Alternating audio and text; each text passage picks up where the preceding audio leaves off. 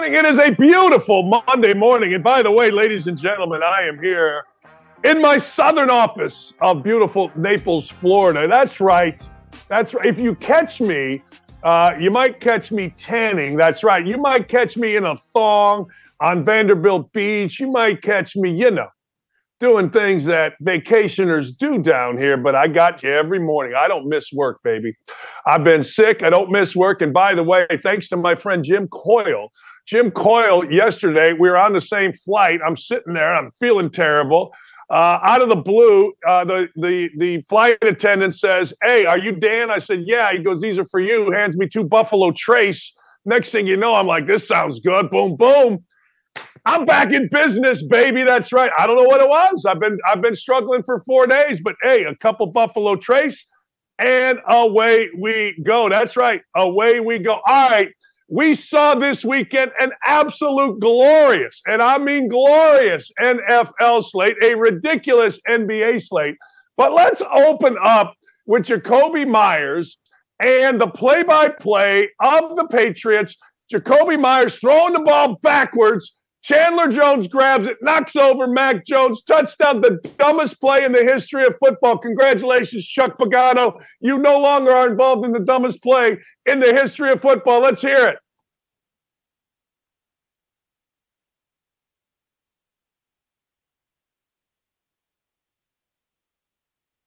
it. We got it? Uh-oh. We know gots. Well, you guys let me know when you got the audio, but let's talk others. Let's talk Colts. Let's talk it. Colts, 33, Vikings, nothing. 33-0. That's it. 33-0 at halftime. Then what happens? Ladies and gentlemen, 36 straight points. Jeff Saturday, leader of men. Oh, he's a leader of men. What are we going to do? Are we going to lead men, or are we going to coach football? Matt Ryan. Do we have Matt Ryan's wife's tweet up that she sent, which was unbelievable as well? The world is insane right now. It is absolutely insane. And the Colts decide at 33-0 that they were going to stop playing. It was the largest comeback in the history of the NFL. Matt Ryan was awful. The offensive line was terrible. The entire thing was ridiculous. And next thing you know, the Colts stinks. How? Let me ask you a question. How do you give up 36 straight points? 6 scores.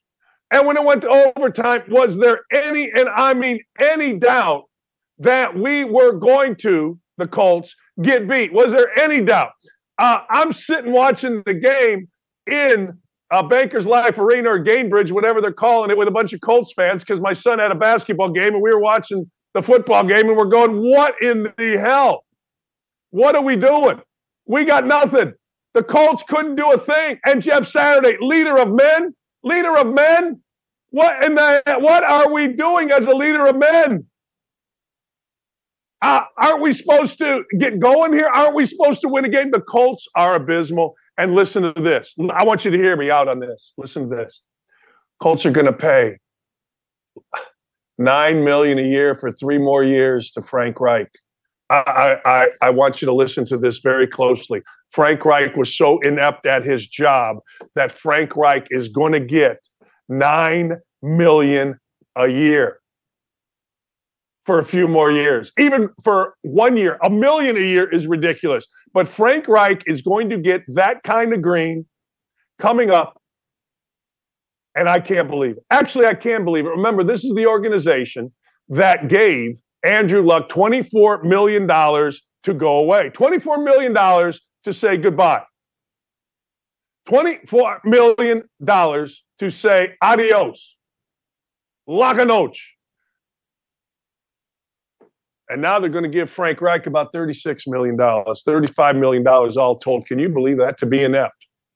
To not make the playoffs. To make the playoffs, I'm sorry, once, without Andrew Luck. Never win a playoff game. I guess he maybe won one with Andrew Luck. to never win the worst division in football. This man is going to walk away with $9 million a year for the next 3 or 4 years. I want you to think about that real quick. That's a lot of money. So Kirk Cousins, I got all of our bosses going, yeah, well, Kirk Cousins stinks, Gary. I see you, Gary. Well, see, Jeff Saturday's great. Kirk Cousins stinks. You know what every Colts fan did? Tell me I'm wrong about this, Colts fan. Tell me I'm wrong. But every Colts fan did this. They live bet the Vikings. They got 44-1 on it. True story. I guarantee you. Colts fans live bet the Vikings, said, hey, look, we know what's coming. We know what's coming. Now, you could have gotten 26.5 points, but we all knew what was coming. I mean, let's just be honest. I can't express to you enough, and I'm going on too long, and I'm going to move on. But Jeff Saturday, I don't even think you can go back to the booth. Just go home. You're in Canton, biggest loss of all time. Apologies, Aaron Perini and Josh Allen. Did I say Josh Allen's eyes were bad? Did I say his eyes were bad? Forget about me. Every once in a while, I am dead wrong, and that was one. Dead wrong. Wrong. Josh Allen, 4 touchdowns. Josh Allen's a stud. Aaron Perini, she was on the show last weekend. She's a Bills fan, and guess what? I'm wrong. I couldn't be more wrong. Tyler Bass with the field goal. It was snowing. It was fun. It was one of the few NFL games where you're like, man, it made me feel cozy to watch. Because normally it's antiseptic, right? Normally it's artificial turf. Everybody runs out of bounds. This was old school. I'm going to kick your you-know-what in the backyard, in the snow. That was fun. That wasn't even a little fun. That was fun. And I owe an apology. I do. I owe an apology to Aaron Perini for even questioning even a little bit, Josh Allen, and of course to Josh Allen. I don't care if you screw it up. The eyes are going to have it. Dylan and Ryan, we're going to play the audio when we get to the Raiders and the Patriots. That was my bad. I started out, I screwed it up. Eagles and the Bears. Let's make no mistake about this, okay? Let's make no mistake. I know there are some candidates, and Josh Allen is one. I know there are candidates for MVP. But if you're legitimately going to say, hey, look, who is having the best year? Who is having the biggest impact on the NFL season for a winning team? Because I believe you got to win. I do. I remember when Andre Dawson won the MVP 1987, I think. Cubs finished last. Even as a lifetime Cub fan, I'm like, yeah, I don't think so. No, good. No, not great. But the truth of the matter is, I don't think anybody is having at all the year that Jalen Hurts is having. Jalen Hurts ran for 3 touchdowns yesterday. He couldn't feel his hands. He said it was nasty. And so the next thing you know, this was a grinded out win. This is like when you got to go to the bathroom and you just got to get it out. You just got to go. It's just grinding it out. 3 touchdowns. I don't know what to tell you. Josh Fields is fun to watch. He's got 1,000 yards as the quarterback of the Bears. But hey, look, now this is Jalen Hurts, and we're all just hanging in there. Look, he has 13 rushing touchdowns. The rookie record is 14. All right. I don't care about a rookie record. He also threw for 315 yards. Look, I understand everybody's got their guy, Josh Allen, Patrick Mahomes. I get it. We all got our guy. But there ain't nobody playing like Jalen Hurts. Nobody. And isn't it amazing? You're talking about a guy that got benched in college. You're talking about a guy that got benched in the most embarrassing way. National championship, second half, halftime. Tua comes in for Hurts. Next thing you know, Hurts transfers. Next thing you know, 3rd round pick. Next thing you know, he's going to be MVP of the league. It's a great story. And it tells you the character of the kid. It really does. It's fascinating to me that Jalen Hurts is getting all that done. All right, let's see. Chargers and Titans. We're going to talk to our friend Chad Withrow coming up here from Tennessee. The collapse of the Titans is now very serious. We would have thought, ladies and gentlemen, that while the Titans were collapsing, or if the Titans were going to collapse, guess what? It would have been the Colts that would have taken advantage of it. But au contraire, Lee Ross, au contraire, it is the Jacksonville Football Jaguars that are sitting there 1 game behind. 1 game behind, that's it. What a freaking turnaround. Jacksonville has won 3 out of 4. They go to the Jets on Thursday night. They go to Houston. And then the last game is at home against Tennessee. Guess what Jacksonville's already done? Jacksonville has already beaten Tennessee. So as we sit here right now, ladies and gentlemen, Jacksonville has the tiebreak. But it's all going to come down. Here's what the Titans have to do. Home against Houston. Home against Dallas. At Jacksonville. Man, I thought a few weeks ago, I think everybody would have thought a few weeks ago the Titans were rolling. But guess what? Not anymore. They stinks. And you can't just blame it on Tannehill. You got to blame it across the board. I mean, you got to blame everybody. I guess firing the general manager didn't really solve the problem. And I would have said to you a few weeks ago, look, I don't know what you're thinking, but I know what I'm thinking. Mike Vrabel, coach of the year. Poppycosh. Guess who won again yesterday? The Detroit Football Lions. Dan Campbell for coach of the year. All right, the dumbest play in football was the fake punt Colts, Chuck Pagano against Bill Belichick. I think it was a Monday night or Sunday night football. The dumbest play in the history of football. The dumbest until yesterday. Now, Jacoby Myers, I'm going to set this up, ends up being the guy that screws it up royally. Stupidest play you're ever going to see. I would have cut him by the time the Chandler Jones got into the end zone. All right? Here's the call from the New England radio network, including Scott Zolak at the end. You got to hear it. Now on a 3rd and 10, 3 seconds left. Jones will give it to Stevenson. He's trying to run. He runs it up the middle, hit by Chandler. Jones slips the head across the 45 with a stiff arm. Off the tackle at the 40. He lost the football. And Jacoby Myers picks it up. He circles back and he throws it across the field. Oh my God. It's picked up by Chandler Jones. He breaks away to the 30.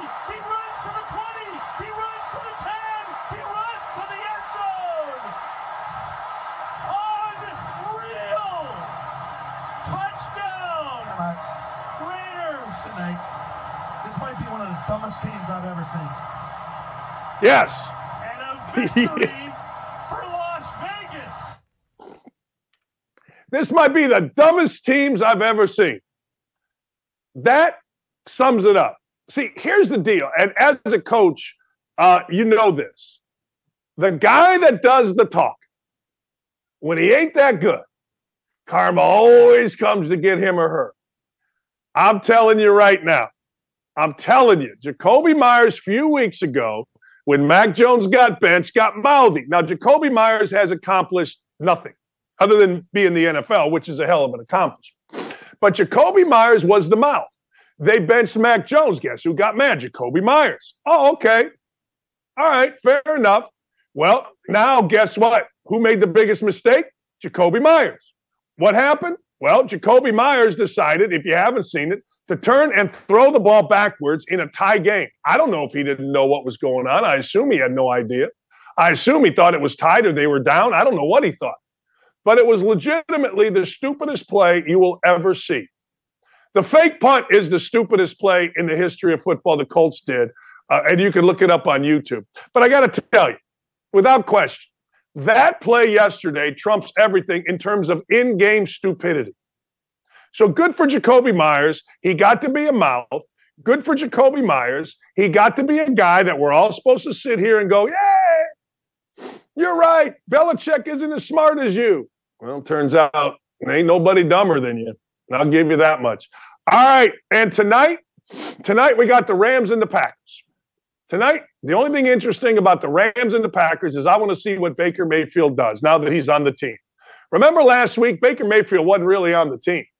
Baker Mayfield was kind of on the team. Baker Mayfield got there on Tuesday and led them to a massive victory. I mean, a massive, massive, massive victory. Well, guess what? Baker Mayfield is now on the team. And Baker Mayfield, ladies and gentlemen, gets his chance against Aaron Rodgers. Now, we're also going to see what's going to happen with Jordan Love. Jordan Love is talking about a trade. The game really should have been interesting way back. It isn't interesting now. And that's unfortunate.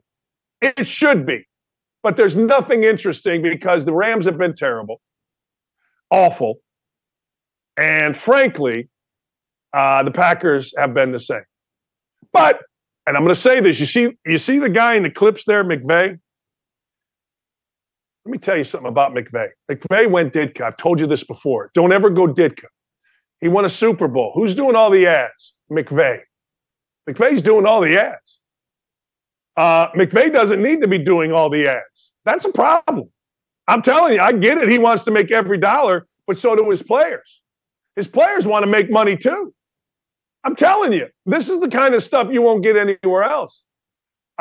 You guys think that that's nonsense. Well, all you got to do is look at the 30 for 30 on the 1985 Chicago Bears. And the 1985 Chicago Bears were blanked off because Mike Ditka got all the endorsements. They all wanted to make money. They had some. But Mike Ditka had most, if not all. And that ruined the team. College basketball. College basketball last night or this weekend starts and ends with Indiana. Indiana, my Hoosiers, I'm wearing my Hoosiers proudly. Indiana went into Kansas. I didn't expect them to win. Now, you got to understand about Indiana. Indiana's got all the experience in the world. They got two of everything. They got a fifth-year senior, a sixth-year. They got this, that, and the other. We have a savior as a coach named Mike Woodson. I like Woody. Woody's a little older than me, played at Indiana. But Indiana did not compete. And folks that were there, and there was a ton of them, I mean a ton of them, said, how do you come out lifeless? How do you come out with no energy? How do you come out intimidated when you have an older team? Well, I don't know the answer to that, except coaching. And when I watched Indiana take on Bill Self, I got to tell you, it wasn't close. It wasn't even close. Bill Self, and I want to talk about coaching for a second, then I'm going to get into daughters and all this kind of stuff. Bill Self is usually, and I want you to think about this, this is why you come to our show, a high-low, inside-oriented coach. Play from the top of the key, look down. A ball screen, do all the stuff other teams do, but essentially it's feed the post, feed the post. Bill Self won a national championship. He's won two. Bill Self, for whatever the reason, studied his team. And Bill Self decided, you know what, we're going to cut hard. We're going to tight cut. You set a screen and you curl into the lane. We're going to do all of these things. And we're going to do it fast, and we're going to do it hard, and we're going to do it better than the defense can react to. It's totally a change for how he's played in the past, but he can coach. Mike Woodson, on the other hand, comes in with the Indiana head coach as a guy that should be able to do that. NBA coaches have seen everything. NBA coaches have seen it all. I mean, they used to, or usually, are the guys with the best sets, man. College coaches across the country go to NBA practices. They study NBA because the 24-second clock, you get quick hitters, you get great action, kick, boom, boom, boom, boom, boom. Indiana is the worst coached team in college basketball. Indiana, offensively, defensively, whatever. But offensively, they have a center named Trace Jackson Davis, who's very good. They have four guys around them that simply stand. When you see a team stand, that means a team isn't very well coached. When you see a team stand, that means there's no ingenuity, there's no scheme, there's no system. Way you can hide that in college basketball is set a ball screen. Indiana set a couple ball screens. But there is nothing that Indiana does against good teams. Now, they may play Elon coming up here this week, and you'll see something. But when they play good teams, they stand. Dick Vitale was brilliant when he said, hey, look, how about you get the ball to Trace Jackson Davis in different ways? Well, they didn't. So the fallout is this. The fallout is a tweet that I sent because this is my lifeblood. This is my lifeblood. This is 17 years of getting screamed at, punched, punching Coach Knight. I mean, insanity. This is a program that told me I wasn't good enough to be there, and I'm cool with that. Hey, it was a blessing. But I watched, and I told you this was a really good team. I told you from the get-go, this is a team that is as talented as any and as experienced as most, if not all. Well, they play like crap against good teams. blown out at Rutgers, blown out by Arizona, blown out by Kansas. If you're Indiana, who are you supposed to beat? I mean, Arizona and Kansas have been through NCAA rigmarole for 3 years, and yet they're still good. When does Indiana get good? So I put a tweet out that is factual. At least I think it's factual. Let's show my tweet, and then we'll show Mike Woodson's daughter's reaction to it. It's time for Woodson to stop with the 3 naps a day. Stop with the watching of CNN. Now, people took that as a political. No, they put CNN on. It's what they watch. Stop with the saunas and coach. Actually, put time in coaching offensively and defensively. Randy Whitman's an All-American, a kid I play with, a kid I like. I don't respect him as a coach, but he's a guy I like. He was a leader of a team, All-American. I looked up to Whitman. He's some kind of paid consultant. Whitman is supposedly a paid advisor. What's he do? What do these guys coach? Now, maybe Woodson only takes 2 naps. Maybe it's only a nap, but he'll do nothing. So Mike Woodson's daughter, Mariah, decides to come at me with this. She came at me last year with some nonsense, and she decides to come at me with this. Let's show Mariah's tweet. LOL, oh, shut up. It's time for you to get a life. You have way too much time on your hands. Why don't you put time in finding a hobby, you miserable prick? Well, I'm not miserable. I'm a lot of fun. And good for you, Mariah. Yeah, good for you. If I got attacked like that, I would want my daughter to defend me. I do get attacked like that. My kids always want to defend me. I'm like, nah, stay out of it. It's my deal. Don't worry about it. The Indy Star attacks me all the time, and I say, nah, don't worry about it. So Mariah defends her dad, and I say, salute, Mariah. It doesn't change the fact that he needs to get off his backside. And coach, it doesn't change the fact that he got rid of Thad Matta and Dane Fife, the 2 guys on his staff that could actually coach. Doesn't change that. But good for Mariah. Hey, I'm not going to criticize a daughter for defending her dad. Daughters and dads, man, we got this special thing. I say good for you, Mariah. I say continue to bring it. Yet last year, she brought it strong, and Indiana fans all get excited. Yay, you go, girl. I say it too. But it doesn't matter to me. It doesn't matter to me who comes at me with Indiana basketball. The one thing that I know is Indiana basketball. The one thing that I know better than anybody in the world is Indiana basketball, how to recruit to it, how to talk about it, what it's about, and what it should look like. So I gave Woody's got any other kids. I don't know his family, but come at me too, but I ain't stopping because Indiana basketball is a wreck. Indiana basketball is a mess. Indiana basketball is uncoached. The coaches are lazy. There's a guy at the end that sleeps on the bench named Armand Hill. Hell, I didn't even know his name.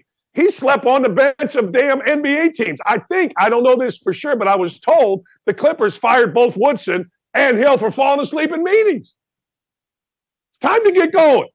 That's all I'm saying. I don't care. Why is Gonzaga always good? Why is Alabama, who played Gonzaga, got beat by Gonzaga? Why is Gonzaga always good and Indiana can't beat? Can somebody explain that to me? Please, explain it to me. I'll listen. I will. I swear to God, I'll listen. Alabama, they fire coaches left and right. All of a sudden, they got Nate Oates in here. They get beat, but they're 4th in the country. Indiana doesn't beat a good team. Indiana needs to go back to the Big Ten where the teams are slower, the ankles are thicker, and away you go, and then you can be comfortable, make the tournament and whatever. Why is Gonzaga always good? Mark Few went and scored 100 on Alabama. Houston and Virginia. Now, this is a rematch of a long time ago game. Anyway, Houston 69-61. Why is cheating Calvin Sampson? Why is that something? Seriously. Why is Calvin Sampson able to get a team in Houston into the top 5, actually up to number 1, 5 this week, and Indiana can't win a game? You tell me. You tell me. I don't know the answer to that. Why does Virginia continue to be good? You ever been to Virginia? It's all right. But Virginia's always good because Tony Bennett works at it. He doesn't take 3 saunas a day. He doesn't sit around with his cronies, taking a nap, watching CNN. People will. Kentucky stinks. All you BBN people, you got to know your team stinks. I love you. I want you. I need you. I can't live without you, but you guys stink. You can't score. I've said this, and I'll continue to say this. Bob Knight, the greatest basketball coach in the history of basketball, he went to the Elite Eight with me starting. And if I don't turn it over, he goes to the Final Four with me starting. I know the guys that played at Indiana. Calipari is a great coach. Calipari does a ton, but he's got to have great players. These aren't great players at Kentucky. Mick Cronin just took Kentucky to the woodshed. Mick Cronin, the coach at UCLA, he looks like a mafia don, right? He just took Kentucky and beat the living crap out of them. Look at this, Kentucky. How much NIL money, this is what I'm starting to think now. How much NIL money is involved in Kentucky basketball? How much? I don't know, but they scored 53 points. See, let me tell you what college basketball should be if I was broadcasting games. I'd be like, hey, you see that guy sitting there on the bench, next to the bench? Indiana's got these penny millionaires that are paying these players, right? I'd want change. I got change coming. Kentucky, I don't know what Oscar Tshiebwe's making, but somebody told me it was $3 million. They scored 53 points against UCLA. How about Arizona? Arizona has been through more crap with Sean Miller than any basketball school in the country. I mean, for years it was Sean Miller did this, Sean Miller did that, Sean Miller. They whip Indiana too, and you know what they do? They back it up by beating a very good Tennessee team. Isn't this amazing? These teams that go through all this crap hire coaches that have a little bit of energy, hire coaches that can actually coach, and guess what? They win games. Indiana, I'm good with Woodson, but he's got to get off his ass. I'm great with Tommy Lloyd at Arizona. That dude works. That dude went overseas and got players. That dude isn't messing around. Hey, say whatever you want about Calvin Sampson, but he works at it. I mean, he'll go smoke cigarettes as he drives around campus, and I love it because he doesn't want anybody to know he smokes cigarettes, and that's cool with me. That's great. But I got to tell you, all he does is win. Virginia. Hey, you know what? Tony Bennett didn't want to go to Indiana. He goes to Virginia. You know what he does? He wins. Arizona, Kansas have gone through so much crap, and yet they just win. And I got little daughters, which is fine, on my backside because Indiana has a coach that legitimately won't get off his ass, won't listen to anybody, has nobody. He's got one assistant coach that was involved in a cheating scandal. They thought that was smart to bring him over. He's got another that's been sleeping on the end of college benches forever. He's got another, I don't know what he does. And then he's got some young guy that works. 87,000 coaches, and they can't beat a good team. Indiana needs to get back into the Big Ten where the ankles are thick, the teams are slow, and apparently the coaches don't know how to stop for round one. All right, I'm on one today. We're in Naples. I feel good. Mike Griffith is with us next. It's on, baby. And he's going to tell you, Ohio State, the Ohio State University is, ladies and gentlemen, embracing the underdog role. Oh, my God. Let me clear my throat. We'll be right back. Man, I'm fired up. Sack the hell up and don't go anywhere. Don't at me. We'll be right back after this. Ladies and gentlemen, Mike Griffin's 32. Mike Griffin joins us. How are you, my friend? I'm doing well. Thanks, Dan. I am riled up. It's the first day in 5 days that I don't feel sick. I've been going to bed at 6 p.m. every night. Had a couple whiskeys a guy bought me on a plane yesterday. That put you over the edge, no doubt. I'm not exactly sure what you just said other than you had a couple whiskeys on the plane. They must have been good. But it's interesting. I was writing a story this weekend about Ohio State, looking at their media day last week. It was pretty interesting. You know, they put the Buckeyes in their indoor facility, and Luke Whippler, who's the center that's going to face Jalen Carter. And, you know, I feel bad for the guy, but at the same time, it's a great opportunity for him to prove himself against a top 5 NFL talent. And he was asked about being the underdog. And, like, they're all over it. And I didn't realize this, but Ohio State had been favored in 25 straight games going into this game. This is the first time the Buckeyes have been an underdog since they played Alabama in the national title game after the 2020 season. All right, Mike, we're talking, does it matter? Like, we talked about Ohio State and we talked about Georgia being the two best teams. All right, does it matter? Does it matter underdog or not, or chip on his shoulder? Does Ohio State have enough? Yeah, that's a great question, Dan. You wonder about Ohio State's mentality coming off of that loss to Michigan. And even last weekend hearing Kirk Herbstreit, you'd say, well, it really wasn't that bad until the fourth quarter. Like, I don't know. I mean, look, there's a lot of talent there. There's no doubt. You look at the star rankings and you look at the upside and ability that Ohio State has. What if they play their best game? Could they beat Georgia? I think so. If Ohio State plays their best game and this Georgia team is not on top of their game, and really it's been a minute since we've seen Georgia play a complete football game. I think you got to go all the way back to the Tennessee game when Georgia was kind of upset because the College Football Playoff Committee had ranked Tennessee over Georgia. Georgia hadn't lost a game. They were defending national champs playing at home, and the College Football Playoff Committee and everybody in the world expected Tennessee to come into Sanford Stadium and beat Georgia. So they had this edge. But after that, the Dogs kind of struggled, man. I mean, they didn't look great against Mississippi State. They didn't look great for 4 quarters against Kentucky or Georgia Tech. They gave up 548 yards to LSU, and LSU played their backup quarterback half the game. So do I think C.J. Stroud and the Buckeyes' best game could be enough?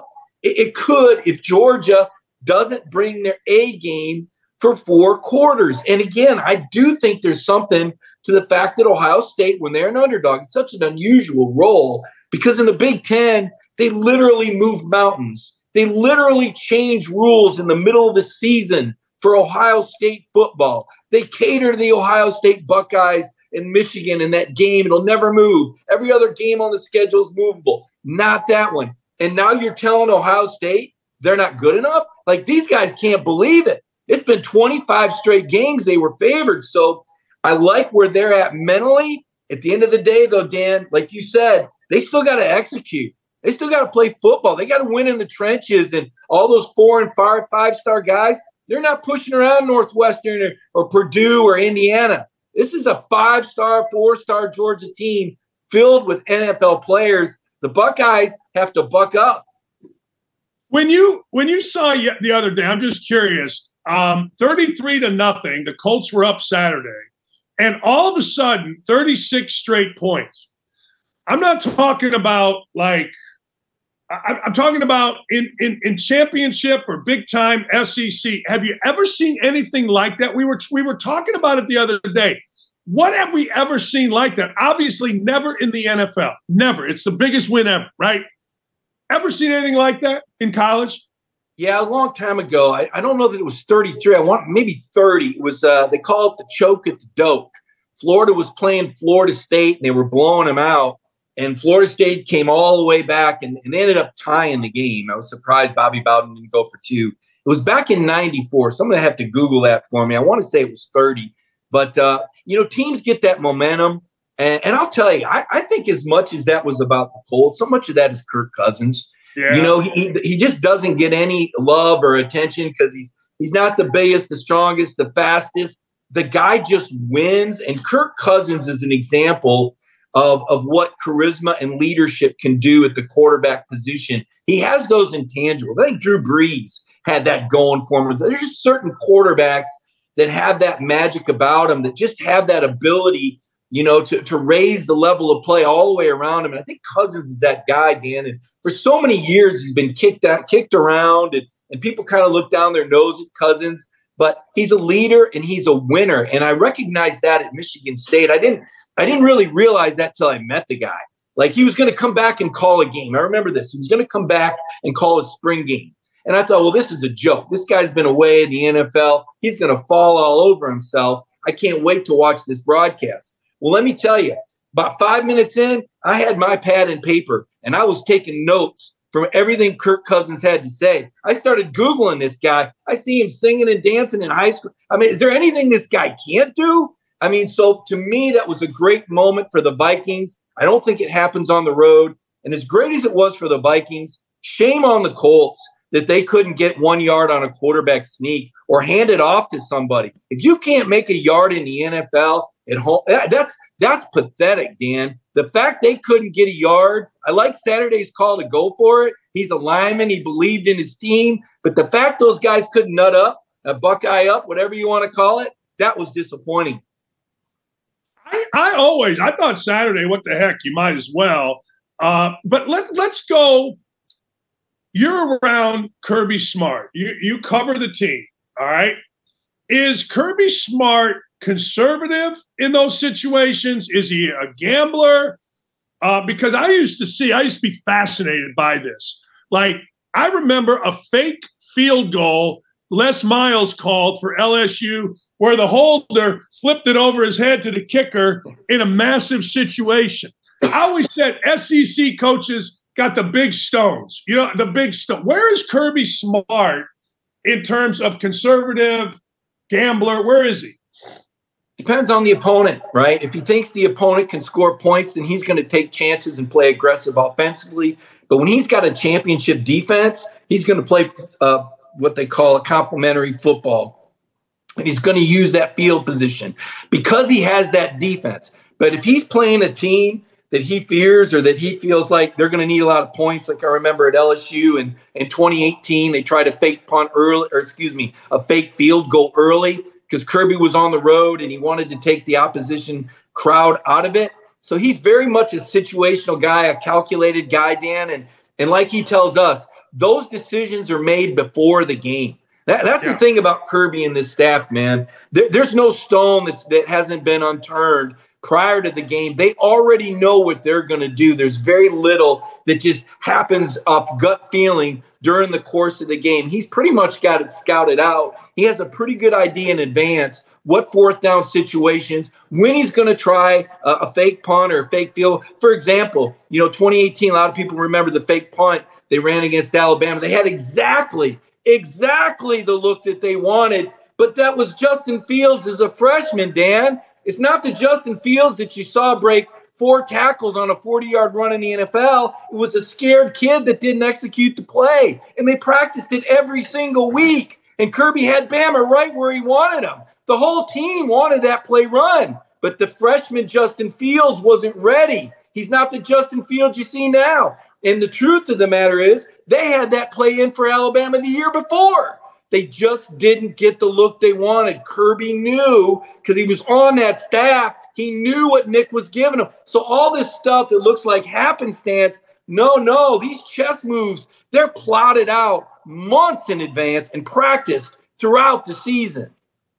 I used to tell people this when I worked for Coach Knight. Like, look, and I did the same as a head coach. Now, it didn't work out. I lost all my players to injury, but we knew every situation, what we were going to do. In fact, we didn't really even have to call timeout most times because of that. And when I see Kirby Smart, or let's be honest, I don't know Sonny Dykes. I haven't paid that much attention to him. I think Day's terrific. I think Harbaugh's terrific. Let me go this route now that I'm talking. I personally think Michigan rolls TCU. Are we going to not talk about TCU moving forward here? Are we not going to give them enough credit and only say they're gritty and they're gutty, that kind of thing? Yeah, I've got questions because the Big 12, there's a part of me that thinks the Big 12 might be sneaky good. And that's based off just one game. It probably doesn't translate. I haven't worked all the transitive properties, but I saw Kansas State absolutely hammer Missouri.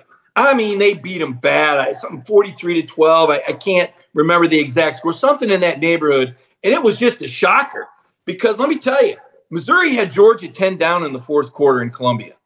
And I thought to myself, wow, Missouri is not horrible. There's times Drinkwitz, I've wondered what he's doing out there with his coaching. I don't think the quarterback play was particularly good, but they were respectable at the line of scrimmage. And Kansas State put the hammer to them.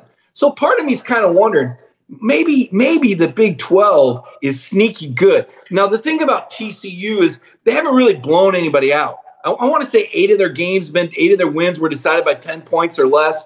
And that grittiness and that resiliency, see, that counts for something to me. I know Michigan is very good in the trenches. They just won the Joe Moore Award as the best offensive line in college football. They got 3 first-team All-Big Ten offensive linemen as voted by the coaches. I get it. Quarterback with mobility, McCarthy, hot running back, well recruited, well coached. But these playoff games, Dan, they're a little bit different. I know Michigan learned a lesson last year. They got spanked by Georgia. They realized they had to raise the bar. They saw they weren't there yet. But I'm just not ready to count out TCU. I mean, this is an indoor game way out west in Arizona. It's a relatively early kickoff. I'm just, maybe you're right. Maybe Michigan just gets the steamroller out. But who has Michigan really played outside the Big Ten for us to know how good the Big Ten really is? And I guess we're all going to find out on December 31st with that doubleheader. I'm with you on that. I'm with you. Like, I'm not discounting them. I just don't know. Florida has to kick a field goal late to avoid an upset. That's one game. Early bowl season. Is there anything anybody can take from early bowl season thus far? You know, not really. I remember I talked to a guy that used to coach at Ohio State and Michigan State by the name of Jim Bowman. He was an offensive coordinator, been around a long time, just a wise old guy that you could go to with these questions. And I asked him, I said, you know, Coach, I said, why is it that Ohio State loses to all these SEC teams over and over all these years? Is there anything to it? He said, no. He said, let me tell you. He said, the bowl season is its own season. A lot of people like to look at it as a continuation of the season. It's really not. There's a lot of things going on for those kids. Kids are leaving. Some kids get ready for the NFL. Now, you know, there's some kids looking at the portal. Coaches, some have one foot out the door. They're taking calls, potential opportunities. It's its own animal. It's really not the beginning of next year, and it's really not a continuum of the season. It's its own thing, and there's a lot going on. So to answer your question twofold, I'll answer another question for you. No, you shouldn't bet bowl games because you never know what's going on behind the scenes, and it's not reflective of what you've seen all year. And two, no, you can't really get a read. I mean, Florida's a program that's bottoming out. This is rock bottom, okay? Guys are leaving the team. Best players aren't playing. They're missing their quarterback, their leading tackler, their best offensive lineman, their second receiver. The rest of the guys have opportunities, but they haven't practiced, right? Versus an Oregon State team, this could be the biggest game in their program in 10 years. To beat an SEC team, to get a 10-win season, two very different motivations from those programs. You can understand why Oregon State,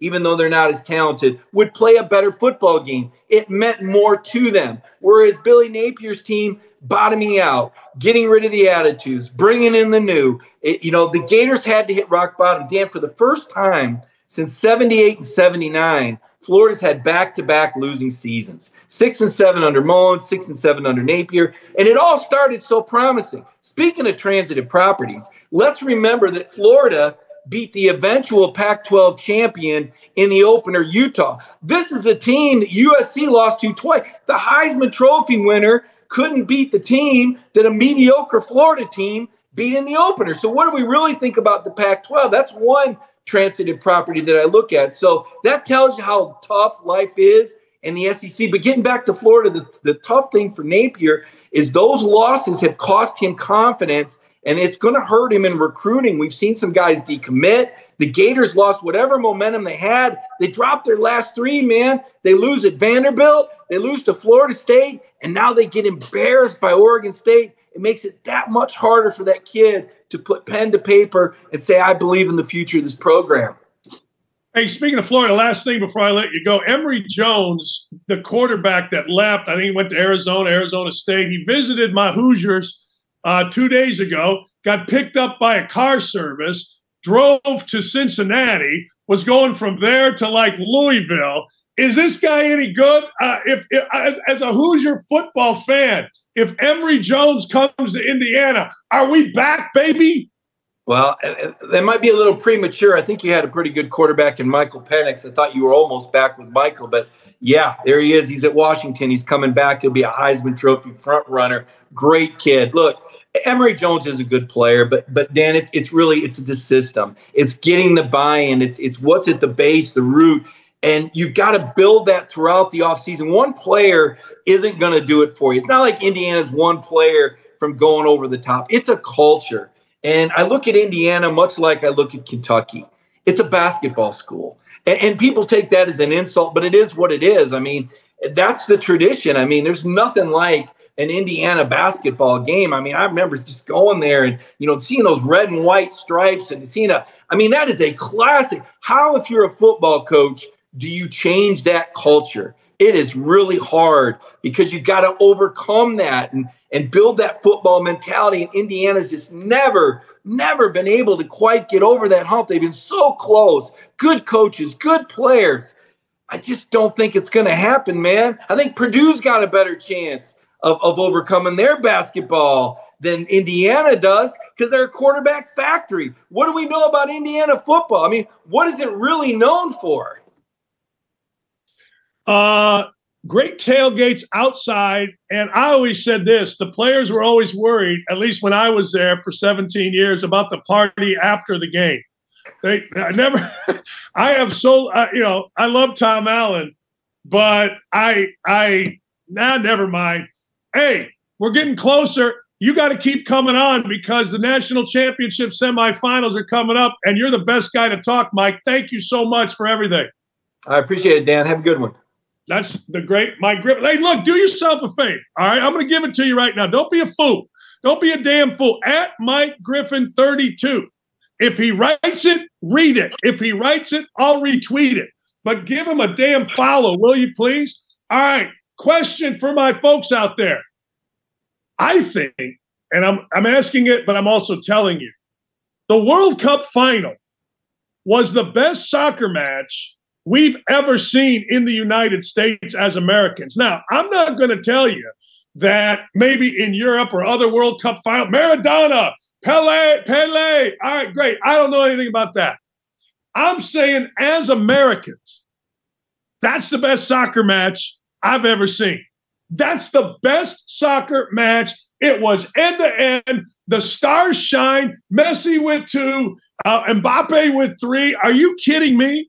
It was freaking awesome. It went down to penalty kicks. Unbelievable. I don't know what to tell you. And look at Messi. I mean, when stars shine, I always say this. You guys have heard me say this, right? Look, you got to play in the big ones. You got to play in the big games. I don't care what you do against, no offense, Jackson State or Elon. You got to beat and play against Kansas. You got to play against Notre Dame. You got to play. That's baseball. You guys can tell me how great Mike Trout is. I want to hear how great Mike Trout is, but you got to do it in the big stage. He's great. But until you do it in the playoffs, I don't want to hear about it. Messi, Mbappe, are you kidding me? Goalies sticking their legs out. It comes down to penalty kicks. Didn't it just feel like Argentina and Messi had it going? Didn't it just feel like, you know what? I got to tell you, it just felt like fate was going to jump in. Here's why I bet Argentina. I'm watching Morocco play France in the previous game. When you're sick, you stay at home, and at 2:00 soccer came on, and it was glorious. I got chips and dips in my diet, A&W root beer. And next thing you know, I'm watching, and I'm thinking Morocco's better than France. And next thing you know, it's 2-0. And next thing you know, people are saying, hey, what are we doing? Well, guess what? What are we doing is, I don't know, having the greatest soccer match in the history of the United States. And I, ladies and gentlemen, are there for it. Here's what Matt Ryan's wife said. What an incredible game between Argentina and France. Makes you totally forget about anything crazy that may have happened in the NFL yesterday. How great is that? Matt Ryan, there it is. Matt Ryan's the quarterback of the Colts, who were up 33-0, who are lost 36-33. Good for you, Sarah Ryan. Good for you. Really good. That's awesome. Look, you got to laugh at stuff. People are all over me because, and I'll get to it at the end of the show, I'm going to talk about daddy and daughter relationships. But you got to just laugh at some of the things that happen to you. You just do. And if you don't, I cannot help you. Breaking news on the Colts. It looks like Jonathan Taylor is going to be out for the season. He banged up an ankle. So a miserable season. gets even more miserable. That's the news coming out. A lot of you are asking me, Dan, do you understand? This is what I just read this. Do you understand that the Colts gave up in the history of the NFL? That was the biggest. I understand. What do you want me to say? I understand. So there you go. Dan, you muted yourself. Okay. I certainly didn't mean to. Apparently I got hacked somewhere. Okay. Anyway. I don't know what to tell you. Yes, I understand. I do. Wow, this show has 6-7 times many people in the chat as the current. Oh, okay. Well, thank you for that. The biggest comeback ever in football history in the NFL. I want to say that again to you. The biggest comeback ever. I'm sitting there watching with Colts fans at Gainbridge, and we cannot believe it. Do we have any of the – I should have asked for this before. We'll play it at some point. I've got video of Jeff Saturday talking about it. It's unbelievable. Jeff Saturday coaching your football team, whether it's high school or college, ain't great. It just ain't great. It's really fallen apart in the fourth quarter. It's like 55-0 scoring there. So yeah, the team used to be pretty good at finishing that. What do you think that's kind of fallen? Again, self-inflicted wounds. Like if you look at it offensively, again, you can't turn the ball over. You can't jump off sides on a short. You can't. Those kinds of mistakes ultimately cost you ball games. Obviously it's a heartbreaking loss, right? You're frustrated. You're disappointed. We'll look back and know that self-inflicted wounds got us again. And, those guys, listen, they understand this game and they know. Each of them will look at themselves and say, what could I have done differently? No different than every coach in there is going to do, including myself. Self-inflicted wounds gives Jeff Saturday cover for being or not having a team ready at halftime. See, it gives the general manager, Ballard, cover. The general manager, when they came in, they went away from toughness. And I said this years ago and got ripped. They went away from accountability, the Colts did. The general manager went to relationships. We're having relationships. Okay. Well, guess what? What wins in the NFL is toughness and accountability. Colts have none of it. I've said it for years. So Jeff Saturday, self-inflicted wounds, gives him cover. Not my fault. It's self-inflicted. It's crap. The entire Colts organization needs Ryan Grigson back. Ryan Grigson is the guy that instilled toughness. Ryan Grigson's the guy that actually instilled toughness in the Vikings. You think Ryan Grigson didn't have a good day yesterday? Or 2 days ago, they fired him in Indy. He's in Minnesota, second in command, and they come back 36-33. Salute, my friend, Ryan Grigson. How awesome was that for him? But the Colts have no toughness. I've said it for years. We'll be right back. That's it. I got to take a break. We'll be right back with more on Don't At Me across the Outkick Network. Guy asked me, hey, Dan, Jacoby Myers, why are you calling him an idiot? I don't know. I'm very thankful, or at least Chuck Pagano, you should be very thankful. The dumbest play in the history of football, your fake punt against New England, just got trumped by Jacoby Myers. I don't know what the hell he was trying to do. Chad Withrow, you know him, you love him, you see him, you hear him on Outkick 360 joins us. I'm going first to the Colts, my man. Some of my boys, even 33-0, said live bet the Vikings. That's where we're at here in Indy, Chad. I'm telling you, Dan, you and your boys that are on a text chain, if they've got that good of gambling information, you need to pay for or charge for subscriptions to that text chain so people can get in on tips like this. I mean, I'm watching that game and the full gamut of emotions from, boy, the Vikings are frauds and this record isn't showing anything. I saw one stat, I wish I had it in front of me, but it was basically a comparison of the plus minus of the Vikings this year and the Nebraska Cornhuskers 2 years ago. And I think Nebraska 2 years ago was plus 23, but they were 3-9. And then this year's Vikings team's 11-3, and they're +2 on the season, point differential. So they've been lucky. It's good to be lucky at times. They were really good in that second half. Colts were great in the first half and absolutely horrific in that second half. It's incredible to watch that game and now think that Matt Ryan has been on the losing end of the biggest choke job in Super Bowl history and the biggest choke job in NFL regular season history, and he did it with two different teams. That, Dan, is a Pro Football Hall of Fame level worthy accomplishment for Matt Ryan. He's in the record books for the wrong reason 2 different times now. Jason Whitlock tweeted out, "Hey, Jeff Saturday, you're going to Canton, baby. You get to go to Canton." What's going on with the Titans?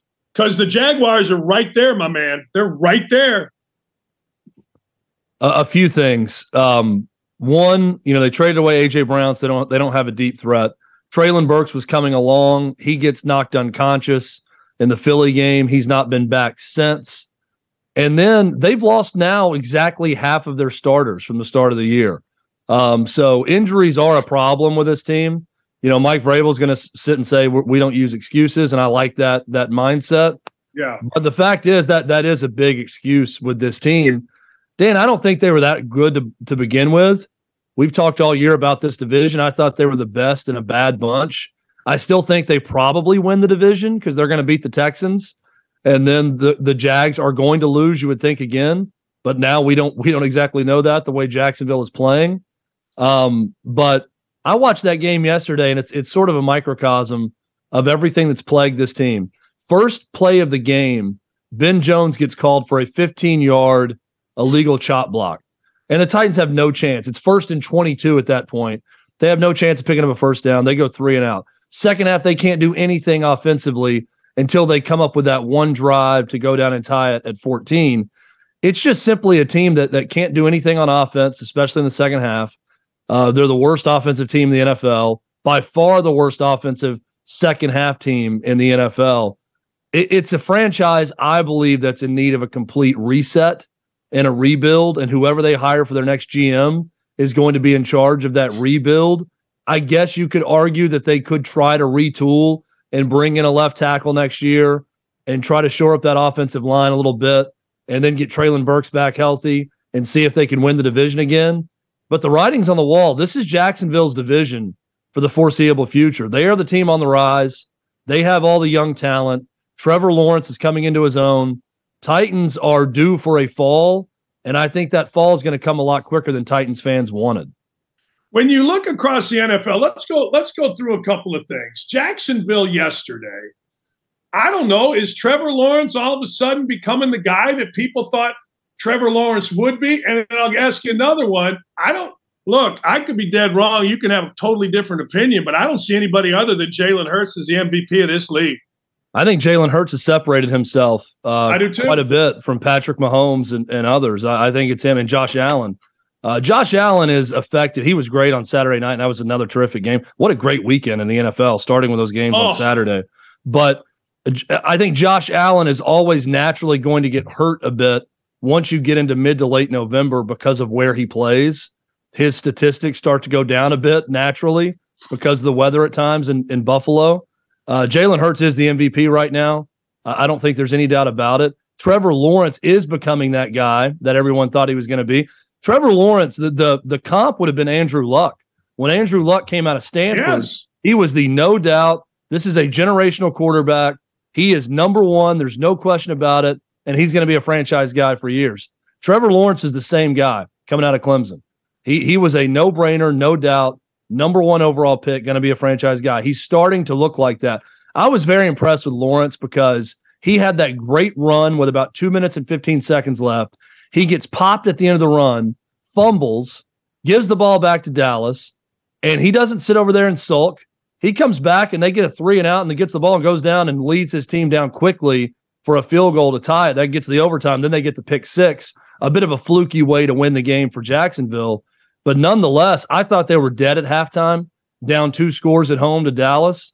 They rally, come back, force overtime, and win it.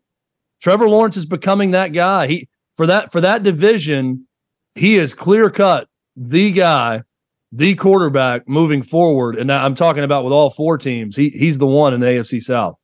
I agree. Look, I mean, early in the season, I'd have said, has he really progressed? And then about 2 weeks ago, we started talking about it on here. Like, wait a second here. This guy is rocking and rolling. Tonight we got Baker Mayfield, all right? For some crazy, stupid reason, I am going to watch this game like I'm going to set up my evening to watch this game because for some stupid reason, I want to see Baker Mayfield. Do you have any interest in Baker Mayfield? I do. I've had a lot of interest in Baker Mayfield. It's funny because Baker Mayfield, all the interest was with him in week 1 when he was playing against his former team, the Browns. Opened the season as the starter in Carolina, did not have a lot of time to get ready. I think that really hurt him. I don't understand why Carolina didn't pull the trigger and get him into camp quicker than they did. I think that hurt him in Carolina. But then they lose that game. He's not any good. And immediately we don't care about Baker Mayfield anymore. Well, then Baker Mayfield goes to the Rams and on very short notice comes in and plays and wins. And now all of a sudden I'm with you, Dan. I'm interested in Baker Mayfield. There's also an 80% chance of snow in Green Bay tonight for this game. So I love watching snow games. That's another reason to watch. And if you and your text group would give me some gambling advice, I may have another reason to watch because it seems like your guys have all the answers. So I need whatever tip your team of experts have on this game tonight. No, it's Colts fans that know the Colts. That was it. It was like the second half, the Colts are giving 26.5. And every guy on this is a Colts fan, and they're like, hey, look, we've seen this party before. Nobody thought the Colts were going to win, although a couple did bet at money line. But that's just Colts fans being ridiculous and being Colts fans. All right, if I said to you right now, in the AFC, in the playoffs, give me a team you don't want to play. Is there a team? I'm going to give you one. I'm going to say, for whatever the reason, the Chargers. I think the Chargers are a good one because Herbert, watching that game against the Titans yesterday, he made 2 throws. The last one we saw to set up the game-winning field goal to Mike Williams. I mean, there's maybe 2 guys in the NFL, maybe 3, that can make that throw. I'll give it to Mahomes and Josh Allen and Herbert. I mean, there's not many people that can roll right, running towards the sideline and just drop it in someone's lap deep down the field the way he did to Mike Williams on that play. I think the Chargers are one of them. I mean, I'm going to give you a pretty obvious one, but it's a team that may not have the highest seed when all's said and done, but it's Cincinnati. I do think they're going to win the AFC North, so they're going to host a playoff game. But we slept on Cincinnati after that 0-2 start to the season, and they stubbed their toe a few times, but they are really putting it together. If the Titans are a team headed in reverse, and they are, the Bengals, ever since that Titans win, they're doing the right things.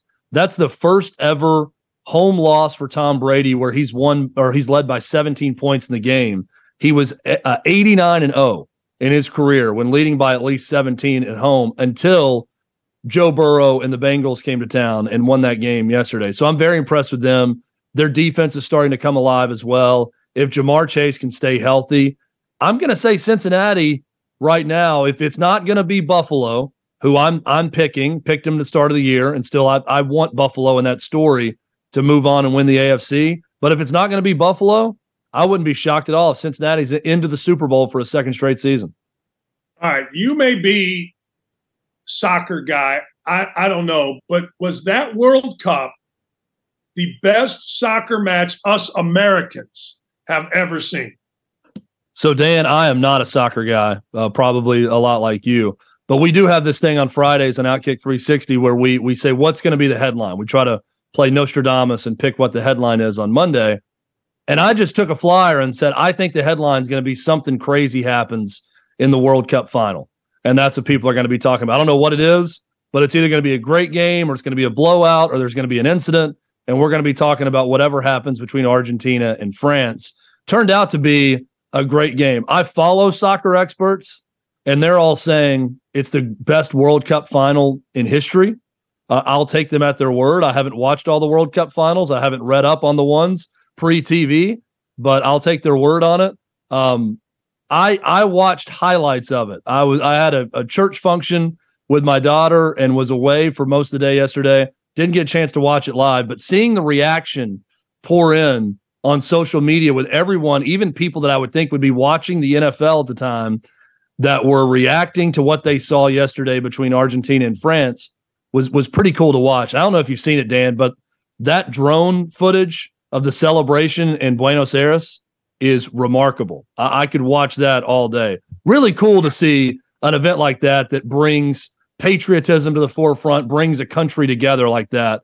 I'm happy for the people of Argentina watching that video. And it was a terrific match. And Lionel Messi goes out on top, which is cool. See, here's the deal. You mentioned Messi, all right? I love the fact that the stars came out. Messi, 2 goals. Mbappe, 3 goals. That made it even more intriguing because I've always said this, Chad, mostly in baseball. I know football it is as well, every sport. But you got to shine in the biggest moments. Like I always hear about Mike Trout. He's the greatest player in baseball, and I'm sure he is. But you got to play it. You got to do it in the playoffs. You got to do it in the World Series. And when the big guys shine in the biggest moments, I think that makes it even grander. Yeah, I think one knock on, to me, this is just personal preference, and maybe it's because I'm so Americanized with sports, and I'm sure international soccer fans would say I'm being an ugly American for saying this, but I can't get as into soccer and hockey because the biggest stars in the sport so rarely can just take over a game. What I love about basketball, what I love about football is even in football where there's 22 guys in the field at once, the greatest players have the ability to take over a game and almost single-handedly win the game when they're on and when they're at their best. Certainly basketball is that way, and we've seen that for years, and I respect that part of the sport. But if I'm going to know someone's name like Mbappe or Messi, I'm expecting them to play like they did in that World Cup final.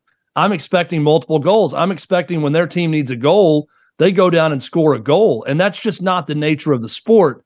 And I understand that. Same goes with hockey at times.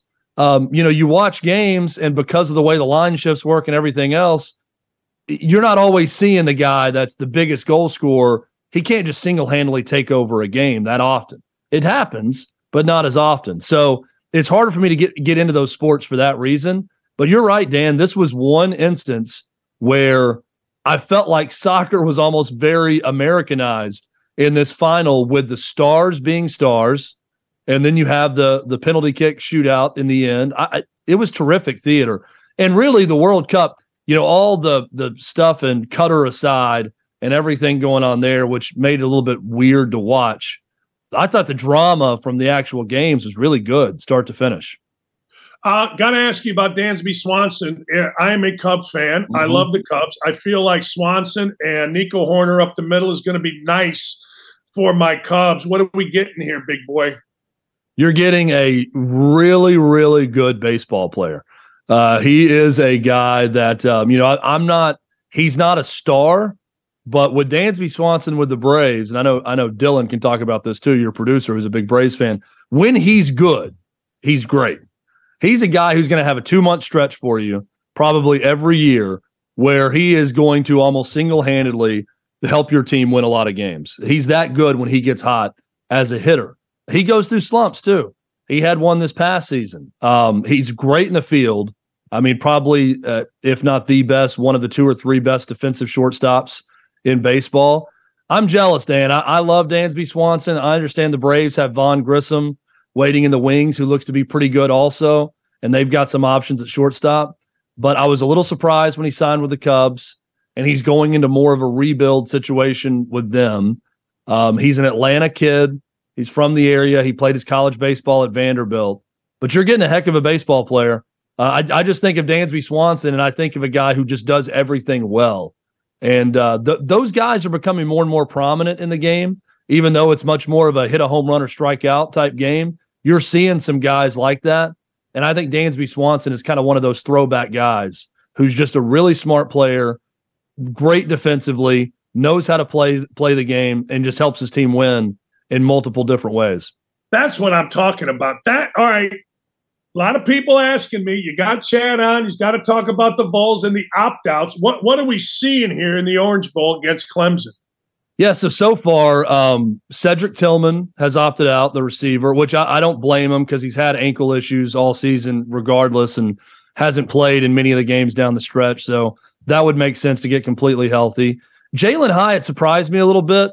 Jalen Hyatt signs an NIL deal with Hyatt Hotels that helps to pay for all of his teammates' parents to stay on South Beach in Miami for that bowl game, and then he opts out of the Orange Bowl. I thought when he signed that, I'm thinking, oh, well, he's going to play because that's part of the deal with the NIL deal, that he's going to be there and play. Him not playing did surprise me. Look, I get that if someone's telling you you're going to be a first-round pick, you can't risk it, and you're talking to an agent, you make that decision, whatever's best for you. But then I see what Alabama's doing, and I think, man, that would have been nice for Tennessee also. And every player's got to make their own individual decision. I'm past getting mad at guys for doing it. But what I'll always do, Dan, is I'm not going to crush the kids that decide to go ahead and get ready for the draft. But I will praise the ones that play. So let me give a shout out to Tennessee, to Darnell Wright, who's a possible second, third round NFL draft pick. He announces he's not going to come back for his last year of eligibility, but says he owes it to his teammates and the fan base to play in this Orange Bowl. And he looks forward to suiting it up one more time with his teammates in the Orange Bowl. I applaud him for doing that. I applaud Will Anderson and Bryce Young of Alabama. I'm never going to stop giving praise to the players that decide to go out there and follow through with their commitment to their team and play with their teammates one more time. I think that's an admirable quality. I know Nick Saban says the one way to give yourself value in football is to play football, and that's what he talks about with his players a lot.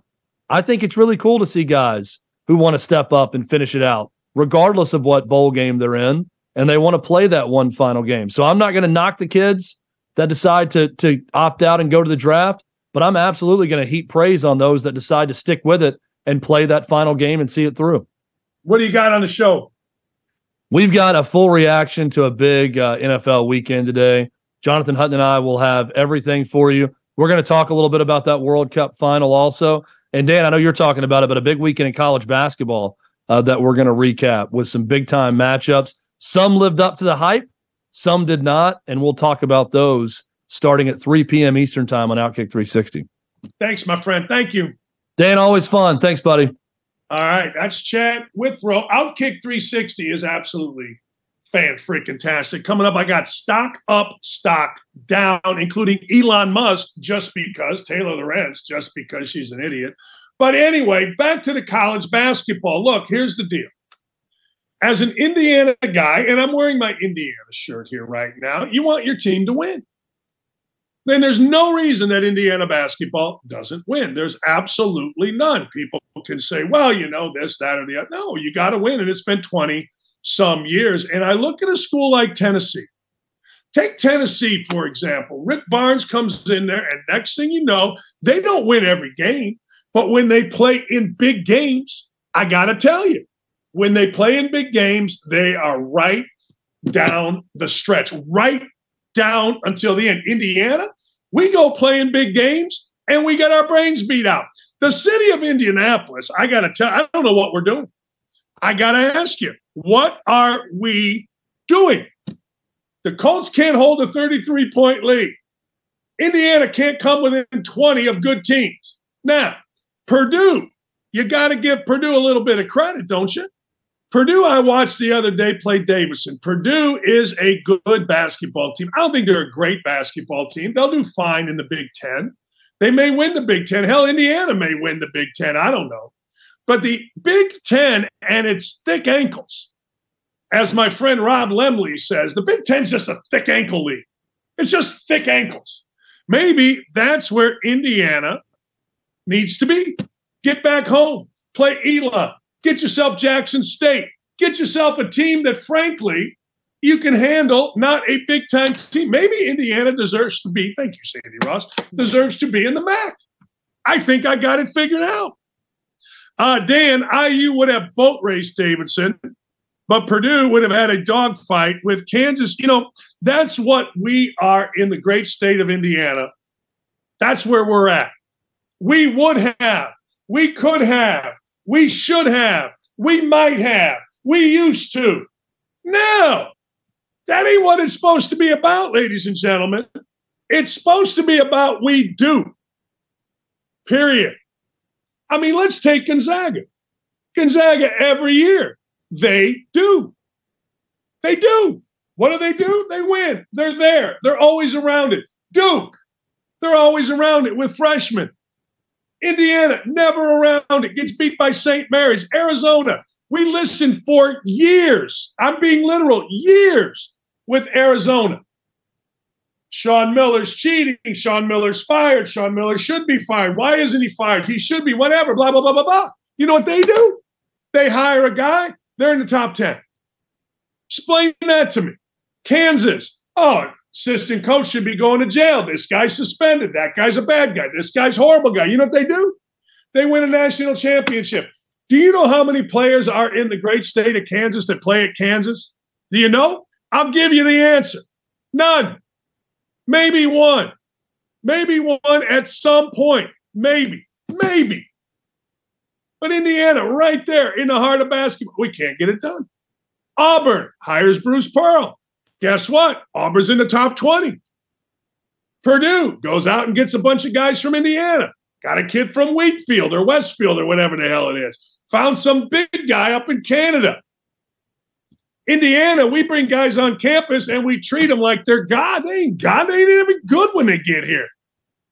They're all right. Man, have you seen this kid? No. Is he great? Oh, he's great. If we get this kid, where's he from? Atlanta. Oh, okay. Does he understand anything about Indiana basketball? No. Oh, okay. All right. Oh, I get it. Okay. Explain this to me. Gonzaga. Baylor. Baylor had a murder among their team. And they're in the national championship. They win a national championship. Baylor could have everything go perfect. And they wouldn't win a national championship. They shouldn't over Indiana. Should they? Or you tell me. I'm losing my mind right now on college basketball. Just losing my mind. It's early in the season. It is. It is. But son of a biscuit maker. It's about time Indiana basketball and its coaching staff gets off its backside, cuts out the saunas, cuts out the naps, coaches some offense, and wins a game against a good team. Now, you know what's going to happen. You know what's going to happen. You know and I know. They're going to beat a crap team, and next thing you know, everybody's going to tell me, see, Dawkins, you don't know nothing. Oh, they'll beat a decent team in the Big Ten. See, Dawkins. No, I'm rooting for you. But I'm also watching going, man, Arizona. Arizona's – did I read? Did I not read? Did I read that Arizona's going through 3 years of crap? Did I read that Kansas has got guys in jail? Auburn, Chuck Person going to jail? They're in the top 20? What? Did I not see that? Did I miss that somewhere? Man, oh, man. Hey, Dan, I saw Woodson's daughter killed you. Yeah, she killed me, and daddy-daughter relationships are unbelievable. They're the best. There's nothing better than a daddy-daughter relationship, and I got to tell you, I applaud it. I do. I applaud her. Hey, I hope my daughter goes at people. I don't want her to. She's asked me if she could, and I always say, no, leave it alone. But that's all right. That's all right. Hey, Dan, I don't care about naps and saunas. The guy got IU basketball into the tournament with a cast of subpar players. I always liked your acerbic wit. Layoff Woodson, great career with Indiana besides it. Yeah, I don't care. No, I don't care. No, I don't want to hear it. I don't care about his career in Indiana. Get to work. Get off your ass and get to work. We'll be right back. We'll be right back. Got to take a short break here. We are rolling with Don't At Me, and you don't want to miss it. Stay tuned. Ladies and gentlemen, it is time. It's a Monday staple that you know and you love. Do you know the name Frank Gore? Frank Gore is a legendary running back, a legendary football player, toughness, all that kind of stuff. Frank Gore played in the NFL until he was 172 years old. Frank Gore as a running back. Now, Frank Gore, well, he became a fighter. Frank Gore has a son By the way, his name, Tegan, is Frank Gore Jr. All right? So Frank Gore Jr. is, by all accounts, a running back. So Frank Gore Jr. goes to school at Southern Miss. Bowl game, Southern Miss against Rice. What does Frank Gore Jr. do? Frank Gore Jr. goes for 329 yards rushing for Southern Miss against Rice. Now, I got to tell you, that is stock up. Frank Gore decides, I'm going to have a kid. Frank Gore's kid decides he's going to be a running back. Frank Gore's kid runs for 329. There was a great scene after he pushes his hand away. He's doing an interview. He's a serious kid. And I like everything about Frank Gore. He was awesome to me at Colts camp one day. He just came out. I was doing my show next to the building. He just came out, sat. We just had a chat, asked me where I was from. I asked him. We talked, and he was awesome. So I'm a big Frank Gore fan. His son, by proxy, I'm a Frank Gore son fan. God bless you. 329, Southern Mississippi, over Rice. Now, we've seen how this goes, and I want you all to pay attention to me right here. We've seen the ESPNers. We've seen Jalen Rose get himself a DUI. We've seen a guy named like Harry Lyles get a DUI, not Harry Styles. I think his name is Lyles. Get himself a DUI. And guess what? They got new shows. You get a DUI as long as you fit the right profile at ESPN, you get a show when you do something stupid. It's just what you get. I would assume that Amari Stoudemire fits into this. I would assume that Amari Stoudemire, I don't know, after being arrested for assaulting his daughter, punching his daughter, whether he did it or not, I don't know. I mean, I don't know. I just know that he got arrested for it. He's charged with battery after hitting his daughter, his teenage daughter, in the face. He was arrested, had to post $1,500 bond. A no contact order was issued. Stoudemire allegedly struck one of his two teenage daughters during an argument. He has two daughters, 17 and 14. He confronted the girl and accused her of being disrespectful to his mother during a phone call. She denied it. He told her, "You're talking back again," and punched her in the jaw, leaving her breathing, allegedly. Allegedly. I'm saying this all allegedly. The girl contacted her mother. Stoudemire's ex-wife came to the house, picked up the two girls and their two brothers, and called the police. They went to Stoudemire's house. He told them the teenage girl was sad because she received a whooping from him for being disrespectful and a liar, and then he decided to remain silent. He said, "I could never see myself assaulting any person, especially my children. I respect, protect, and love my children. Particularly as a father, I ask for your grace, and we secure our space and privacy." Oh, yeah? All right. There's a report that Stoudemire also invoked his Jewish faith. Good for him. God bless you. See, when you work at ESPN and you're Harry Lyles and you get a DUI, you're Jalen Rose and you get a DUI, or you get a show. You get a show. Hey, what are you talking about? Give me a show. Amari Stoudemire probably get a show. I mean, you see him all the time on ESPN. History dictates that if you're that kind of dumbass, which Rose and Lyles are, you get a show. And apparently Stoudemire is as well. So thumbs down, stock down, Amari Stoudemire, although I'm sure that everyone will cover for you. And I'm sure that you now, after invoking your right to remain silent, are going to be telling the truth. God bless you. Godspeed. And what a jackass. How's that? I don't know what to tell you, but Devin Booker's pretty good.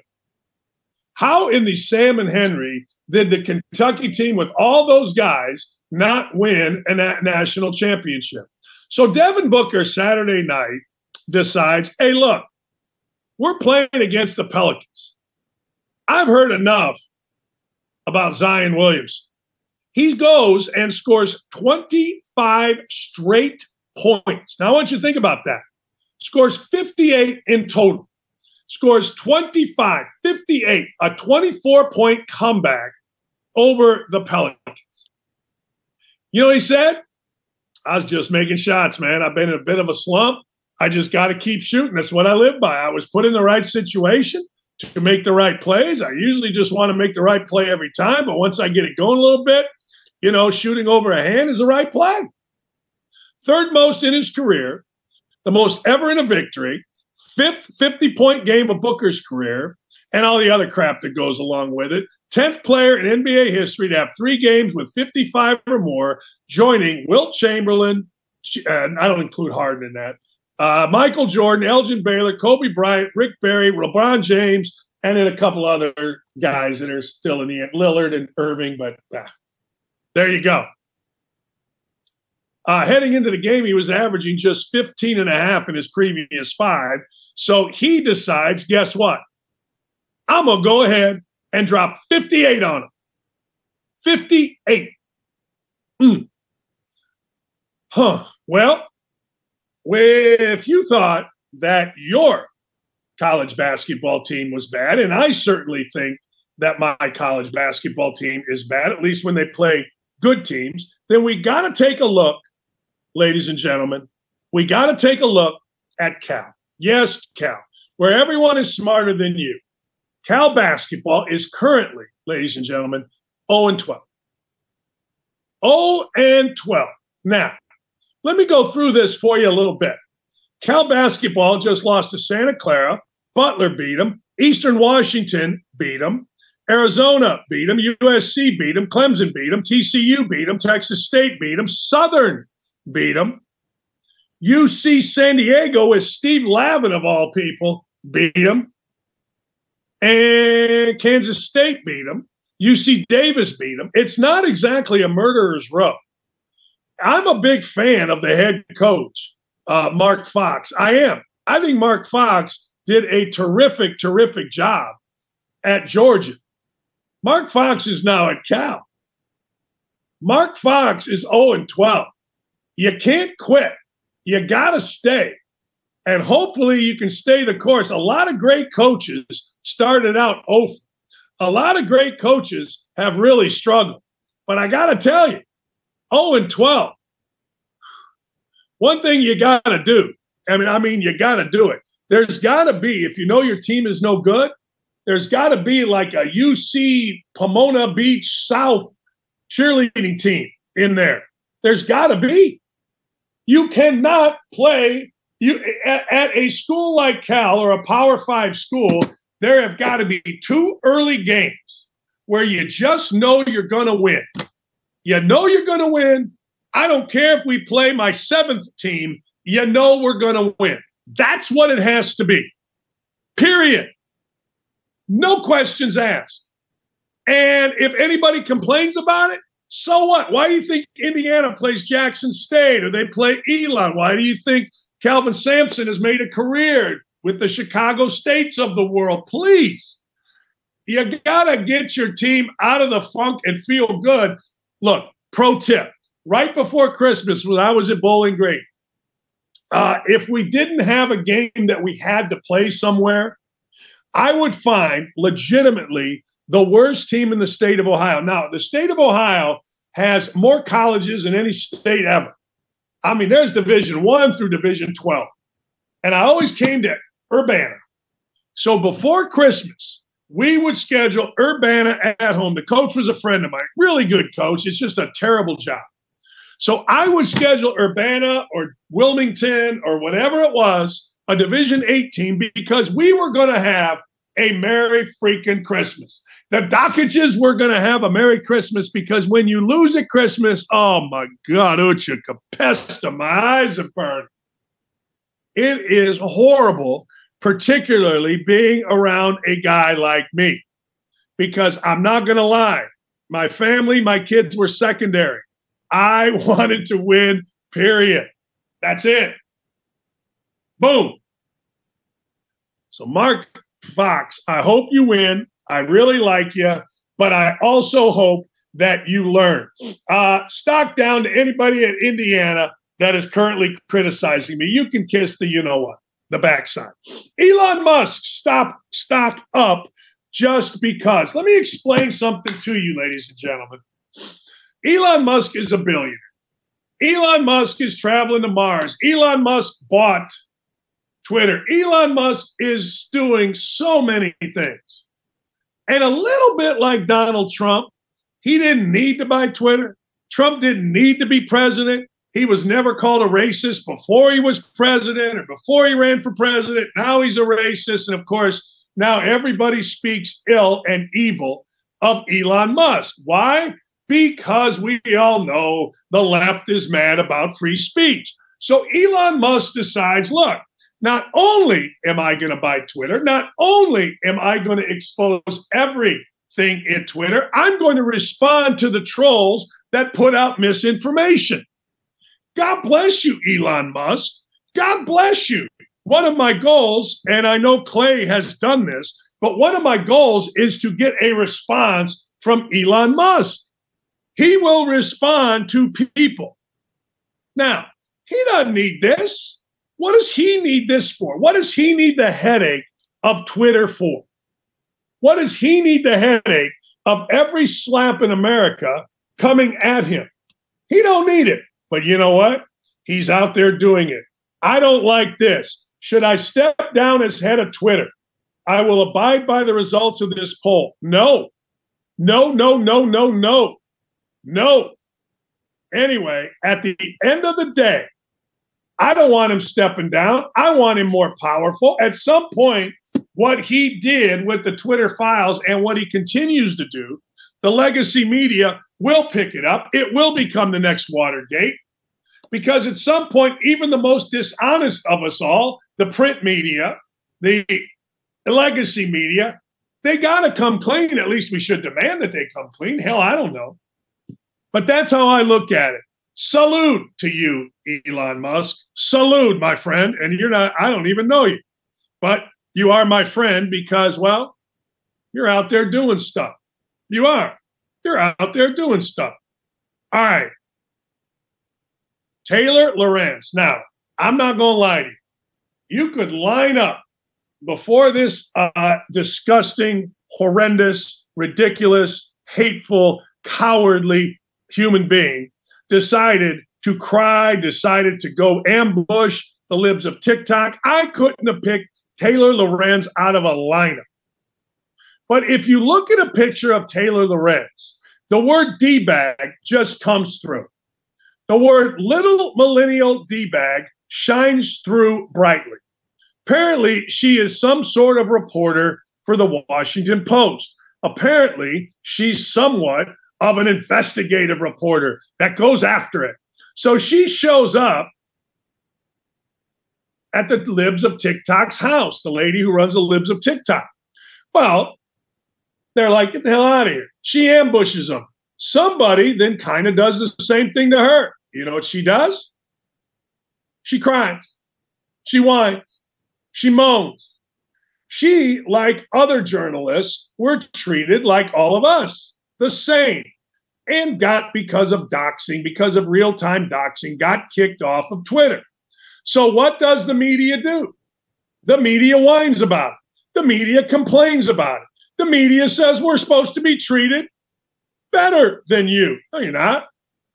Actually, you should be treated worse than us because normal working Americans are out there doing what? Being normal and working.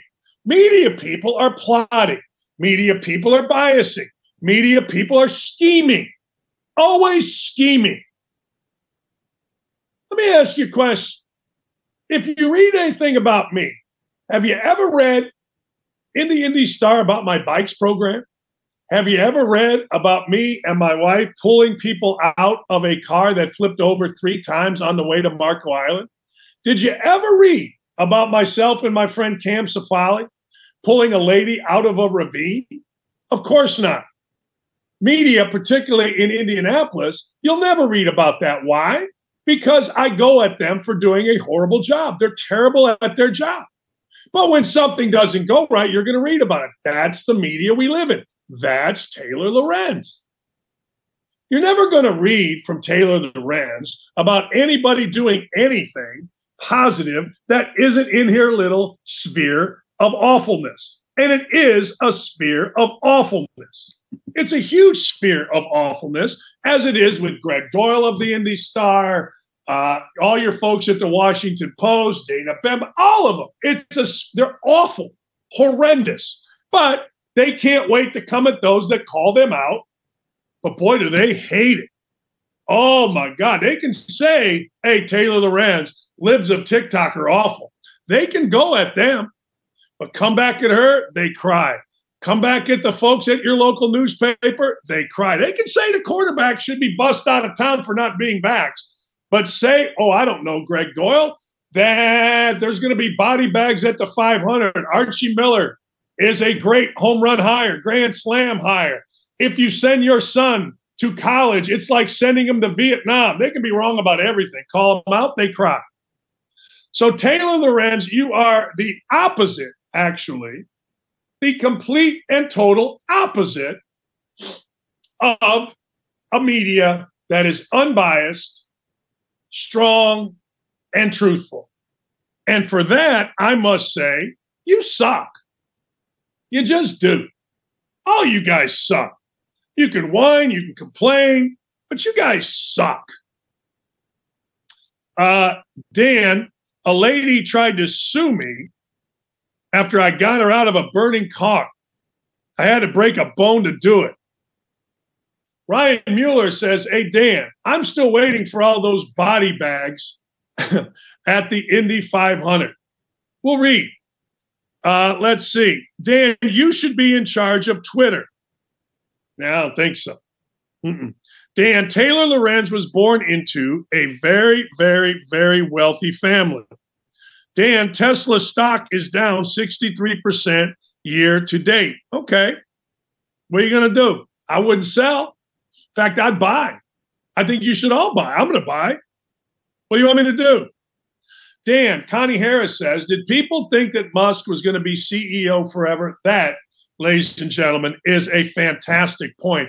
The YouTube chat will never, ever, ever disappoint. No, it won't. Dan, Archie Miller wasn't a home run hire. It was a grand slam hire, according to Doyle. I don't know what to tell you. They never get it right. I never get personal, but when I call them out, damn, do they get personal. I don't know what to tell you. I don't get personal. Just tell you, you're bad at your jobs. Taylor Lorenz, god awful at her job, and good for Elon Musk to get rid of all of these clowns or to keep exposing these clowns. It is glorious. All right, we got Woke-A-Dope. Who's our Woke-A-Dope of the day, big boy?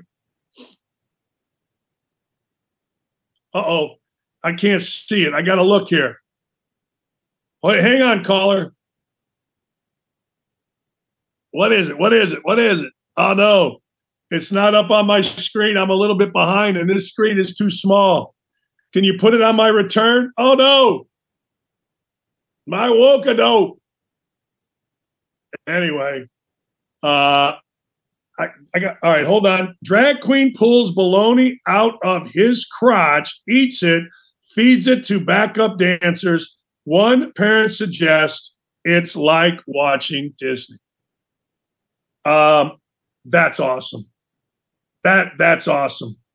I don't understand it, and I need to do this every day. I need to do every day a question.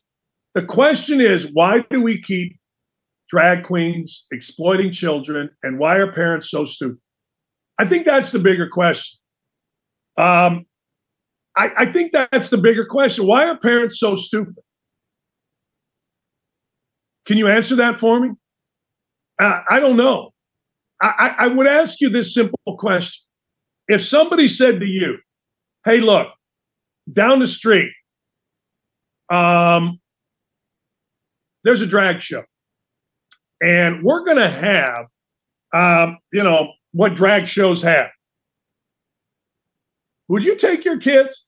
And then if someone flopped their boobs around, asked your kid to tuck a buck, pulled a hot dog or sausage out of their crotch, would you actually think that that's a damn good thing to do? Would you actually think that that's something that, you know what, I'm glad I took my child to? Of all the things you could take your children to, of all the things, is that something that you would take your child to and then say, wow, it was like Disney?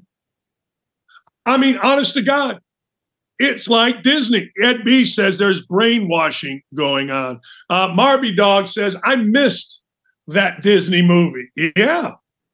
Fred Haviland says, Blake Hoffarber. That's a kid who hit a shot against me and freed me to become a media member, which was the best thing that ever happened to me. I ask you, I do, is that something that you would take a Saturday afternoon and go, hey, all right, fun times with my little kid. I taught her how to be inclusive. No, you wouldn't. No, idiots do. Brainwashed folks do. And Spice Rack says that's grooming. Of course that's grooming. It's exactly what it is. It's grooming. And I don't get it. Hey, Dan, Bill Martin says my kid is 42 and I wouldn't take him to it. I don't disagree. Isn't it a sad, sad world that we live in? It's a sad, sad, sad, sad world. Tell you what I did. I took my daughter to Florida with me yesterday. Daddies and daughters have the greatest relationship ever. Those of you that have listened to my show, you remember when we moved a few years ago, we felt that the movers had stolen something from my daughter and my stepdaughter, Tegan. What was their first move? Tegan's first move was to call her father. Laura's first move was to call me. Laura's my daughter. That's the daddy-daughter relationship. And I got to tell you, it's the greatest. So this weekend, if we could show the tweets, if we still have them, this weekend, Indiana played, and they played awful. They were terrible. They have been terrible against good teams.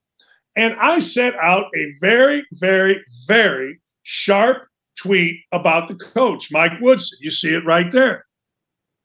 Now, the truth of the matter is, Mike Woodson, I'm not saying, I guess, I've heard it's 3 a day. I've heard it's that's what we do, but it's very critical. Very, very critical, as you can read right there. Time for Woodson to stop with the 3 naps, stop with the constant watching of CNN, which is what they watch. It's not a political thing. That's what's on the TV, according to one of their coaches. Actually put time in coaching the team offensively and defensively. Randy Whitman, a former legend who I like, not anymore, I'm sure he doesn't like me, is supposedly a paid advisor, longtime NBA coach. What's he do? What do these guys coach? And predictably, Indiana fans wanted to crush me. Some like me. But even more predictable, Mariah Woodson. Oh, shut up, she says to me. It's time for you to get a life. So this 31-year-old influencer is telling me how to live. Now, if you click the link by her, it's for some, I don't know, pyramid thing. All right. You have way too much time on your hands. I've never met the young lady. Why don't you put time in finding a hobby, you miserable prick? Well, I got to tell you, I got a lot of hobbies. And I respect young Miss Woodson for defending her father. I would expect nothing less. The daddy-daughter relationship is awesome. The daddy-daughter relationship is stunningly good. There is nothing wrong with this young lady supporting Pops because it looks like Pops supports her as a 31-year-old young woman. So that's great. Fathers will always support their daughters. My daughter's a teacher. She's a teacher in Williamson, Tennessee, where I think she's in Clay's district. Okay? I will always support her, and she will always support me. The daddy-daughter relationship is beautiful. But I got to tell you, just because a little daughter is mad, that doesn't have any effect on me and Indiana basketball. Indiana basketball is in my DNA.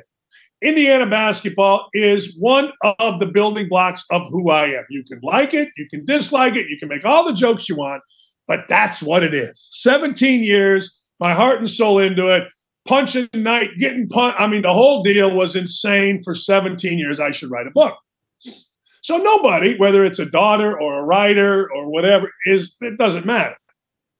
And I'll take all of the haters coming at me. You are welcome to come at me. It's at Dan Dockich on Twitter for my takes on Indiana basketball. I am with Indiana basketball winter time. That's it. I ain't with Indiana basketball when they lose by 20 at Kansas, by 20, Arizona, by 20 at Rutgers. I ain't into it. I lived it. I loved it. I still love it. It's part of my DNA. So criticize all you'd like, but I ain't stopping. But I do say to Mariah Woodson, good for you. There'll be more that you can come at me, and there's more names that, as you try to become the person God wants you to be, that you can swear at me. And I embrace it. You should. It's your father. You have an obligation to protect him. Salute to you. All right. When we come back, it'll be tomorrow. And when we come back, it'll be a great show.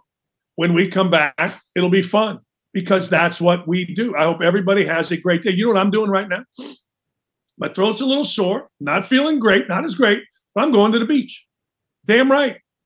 I am not a miserable, as the young lady said. I'm one of the most fun dudes you're ever going to meet.